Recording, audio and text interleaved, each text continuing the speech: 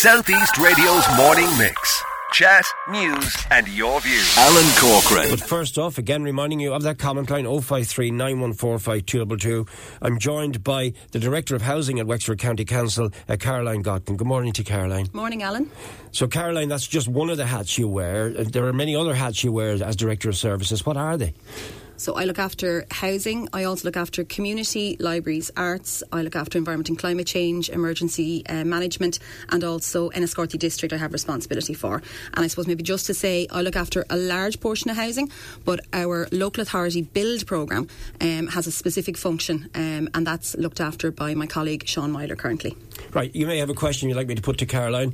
If you would like to do so, use that text or WhatsApp number or the phone line, and we'll try and get the question in the time frame we have with Caroline this morning.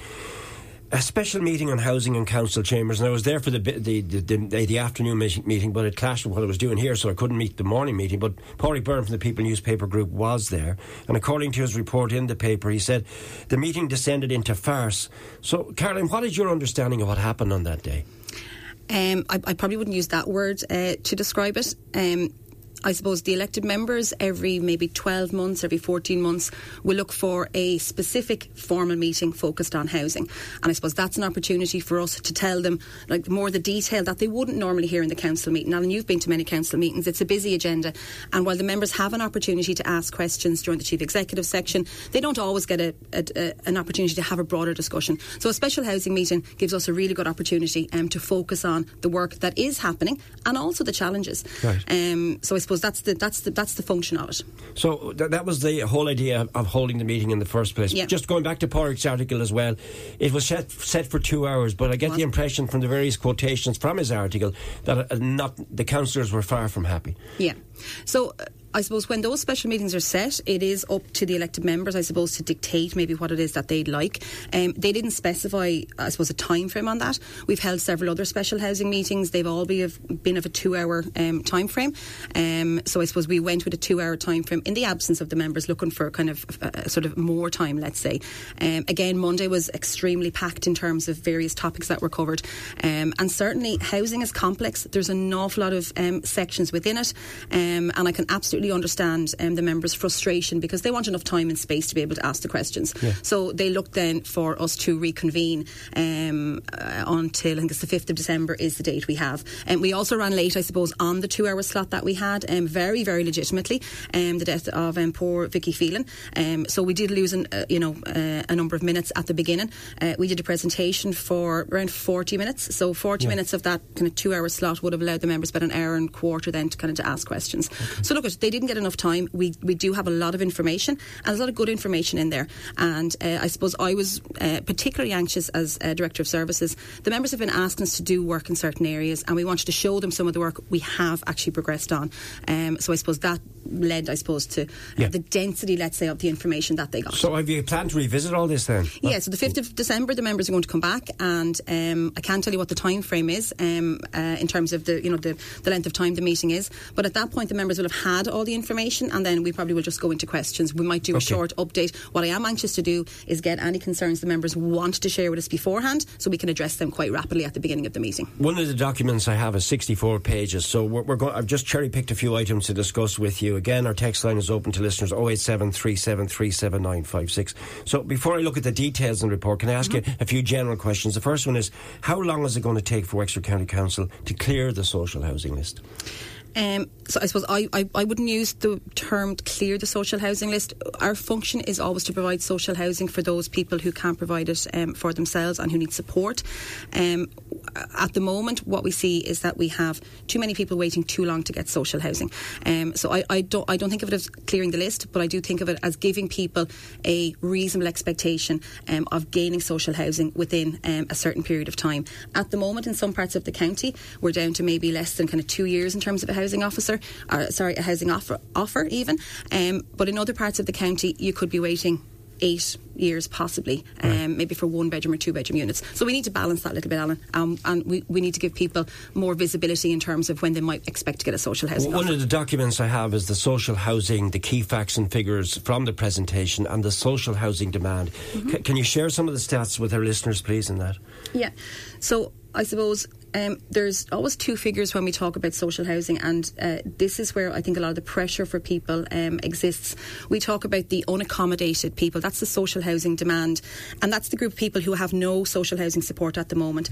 That figure currently stands at 1,618 households. In 2019, that was 2,260. So we've seen a reduction on that list in 3 years of 28%. At the same time, we have them what's called the transfer list.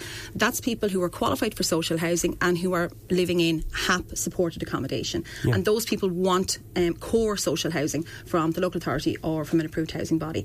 And that figure for 2022 is very, very similar. So it's 1,682, and that's around this kind of month. The figures change every day as well, Alan. I should say that it is always moving. So at the moment, our combined demand then would be just 3,300, a little bit north of that. So where the real pressure is coming from is in that sort of private rented market. We're seeing increased rents, we're seeing lack of supply overall, and that's really where a lot of the frustration is coming from. As I say, the unaccommodated list, we have reduced that by 28%, but there's a lot more people on that transfer list, and we need to kind of gain more pace in terms of delivery. All right, so you've talked about social housing then, and again, I'm just asking a few general questions before I look at the core of the report. Mm-hmm. The next one is, you're the official responsible for housing in Wexford, and you've said that to us. Where are the blockages in the system, both at local and national level? Where are the, to be honest with you, I know I have to keep an eye on the national level, but I'm more interested in the local level. Where are the blockages in this county? So, and again, I probably use the word constraints rather than blockages. Blockages to me seems like we kind of can't get through them, and I don't believe that's true. Constraints tend to impact our time to deliver housing. So the problem with housing, I suppose, in general, it's a complex process. There's lots of moving parts in it. In terms of the Housing for All programme nationally, there are hundreds of actions. The local authority is responsible for a very small number of those. There's lots of issues around planning that people talk about, around infrastructure such as Irish Water. And really, I suppose, we have high level of regulation. We have really high standards in our country, which is all very positive. But then that makes for a complex system, and it moves slowly. I attended a meeting last night of the Construction Industry Federation in Euross, and these are private developers who are building generally in the sector, and they talk about a time frame of 4 to 5 years when they decide maybe to purchase a site to kind of getting houses finished. That's the kind of time frame. That's too long. I think we would all agree that's too long. That should be much tighter. But there's a lot of stuff that I suppose isn't within our own control at a local level for that. Our job is, I suppose, in spite of all that, it's to get projects into the system, it's to get houses delivered for people. So they are the blockages then, as you would define them at the moment. Are they surmountable? They are. I suppose, look at additional challenges in the system would be, we've seen a lot of cost inflation. We see challenges around the supply chain. The supply chain has self-settled a little bit. We may see shortages in terms of available blockies and plumbers and that type of thing, even architects, all through the system, and we have shortages. Yeah. So I suppose, are they surmountable? Yes, but it takes a lot of willingness. It takes a lot of different pieces of the puzzle to be put right and to make things quicker. But in that will move at national level. At local level, what we have to do is work with a system that we have and get houses delivered for people locally. Right. I want to move on to the HAP. What is the future of HAP? Because I hear it being discussed at the moment. Is it being threatened, or is it likely to change? What is the future of HAP? And just remind people what HAP is, please. Yeah, I was just going to say HAP is an acronym. So it stands for Housing Assistance Payment, and it was introduced what would have been rent support for people. That would have been the term used previously. And HAP was introduced in 2017.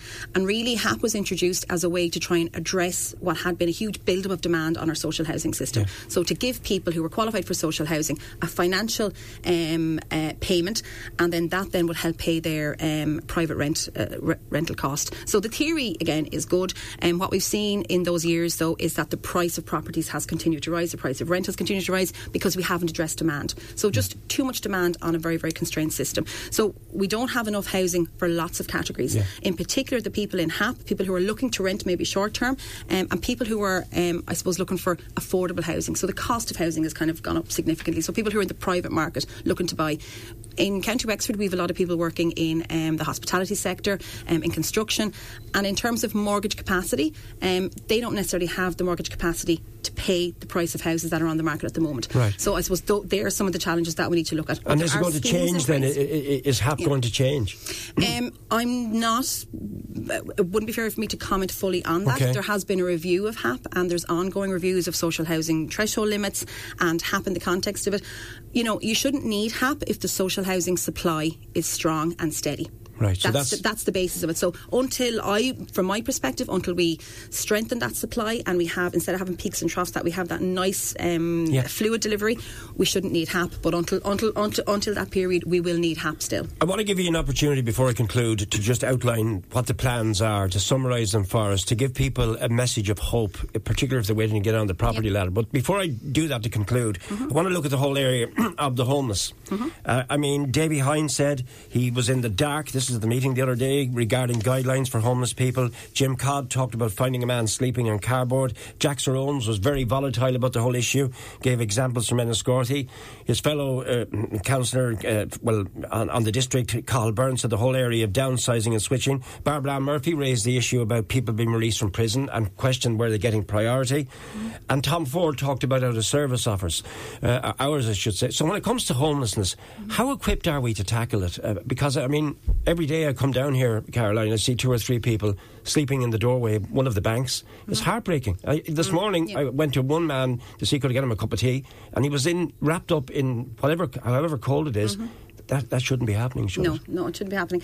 And homelessness is really, really complex. What we have in place is a homeless services and support unit, and it's not only the local authority, it's the HSE as well, and we also work with Focus Ireland in terms of tenancy support. I think about homelessness in kind of 2 main bundles. There's a group of people who are threatened by homelessness because there's a lack of supply. Yeah. But if there was houses there, you'd never hear from them again. There's another group of people, and they're what we refer to, I suppose, as complex homelessness. Yeah. So the reason they're in homelessness is not because of they haven't had housing. They haven't been able to maintain that housing. They may have substance issues. They may have mental health issues. And they're the individuals that are quite difficult and challenging to work with. And it can take a long time, Alan. And I don't want to get into very specific details about some of the individuals. But you have some good news that you are engaging with them, which I think is heartening to hear. We are. So, some of these individuals would be very fearful of services. So the countries they come from act quite differently. So they're wary. They're wary. Absolutely. And there's a lack of, they don't have English and all kinds of stuff. We have an outreach worker now. So over the last kind of year or 2, we have made quite good progress. And this will sound, if you have people who will actually come in somewhere and take a meal and get a shower, that's progress. That can take a year and a half. And this sounds really challenging for people. I think if you don't deal in this area and maybe you're not exposed to the level of vulnerability people have, we can't force people to take accommodation. There is accommodation available for people, but oftentimes they just don't want it for various reasons. Right. Alan, is it a priority?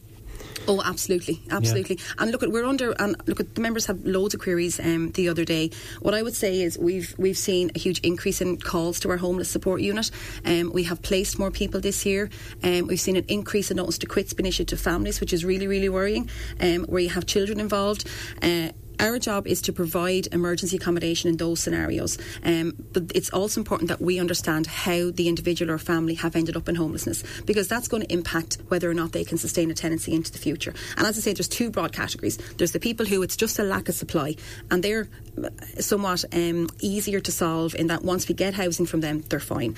But the other more complex individuals are really challenging. We have a Housing First programme which looks at trying to place people who are cycling through homelessness over a long number of years, and that gives them security of tenure, but they need a lot of tenancy sustainment as well. So we have 24 places on that. We're working with Peter McVerry locally. We have a new development coming on in New Ross, and we have a development here in Wexford Town, and that will see around another 20 long-term homeless people be housed permanently. And we also use some of our own door accommodation as well to house some families who have been on the social housing list. One of the big challenges we have is we have a chronic shortage of emergency bed and breakfast supply in the county. So we have 2 locations, New Ross and Gorey, where we can place people, people. But if you live in Wexford and you end up homeless, you're at one of those locations most likely. And if there are children in school, that's very, very complex, and it's just a long journey. I will say we have made progress in the area, Alan. We have more outreach workers in place now. We have a substance misuse funded by the HSE, and we have an outreach worker who's made great roads in with some of our Romanian clients as well. So we are making progress, but it's slow for the complex cases. I have to go to Minister Damien English in just a second, is waiting to speak to me. But before we conclude, again, I want to finish with a message of hope and the projects, like the detail. When I read through it today, I was impressed with it in the sense that there are some wonderful initiatives out there. So to give people who are waiting to get on the property ladder a message of hope, can you just, in a couple of minutes, just share what is in this that is going to give the county a boost? So maybe two things. Social housing, first of all. We have allocated so far this year 440 homes for life for people, and that's through the local authority and approved housing bodies. And that's some of our 367 new bills that we have in this year.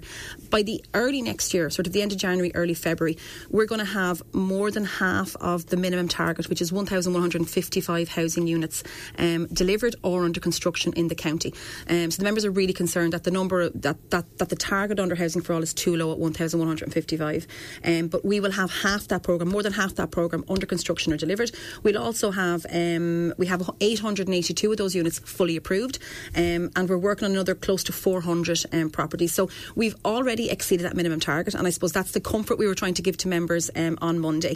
Now, these houses still have to get into the ground and get built, but it's important we have to have a strong pipeline, and we do have a strong pipeline. One of the biggest challenges we have is trying to balance demand across the county. So some districts are slower than others, and we have a huge challenge in terms of delivering 1 and 2 bedroom units. 70% of our demand on the social housing list is for 1 and 2 bedroom units, and we have to stop and reduce our build of 3 bedroom units. We need loads more 1 and 2 bedroom units. We also need to tackle refusals and increase the speed of allocations. So to get the empty houses allocated quicker. Just really briefly as well, Alan, I might just mention affordable housing, because that's one of the areas that we really see people who are just outside that social housing threshold. We passed an affordable housing allocation scheme the other day, the members did. We've also made a submission to the Department for County Wexford to be included on the Affordable Housing Fund, which will give us access to capital finance to bridge the gap for people between the purchase price and what they can afford to pay. So we hope to see affordable housing units delivered in Wexford in the next couple of years. We only have one project firmly on the map at the moment, that's in Ramsford, but I expect that we will put a number of other schemes in place, working with developers as turnkey approaches. So I suppose that's what I would say. There is progress being made, and as you say, it's important that people have hope in that context. We'll leave it there for the moment. Thank you for joining me in studio, and of course the 5th of December is when it will be aired again, and possibly you'd have to allocate an extra hour or two to get through it all, but may have to. Thank you for joining me in studio. Southeast Radio's Morning Mix. Chat, news and your views.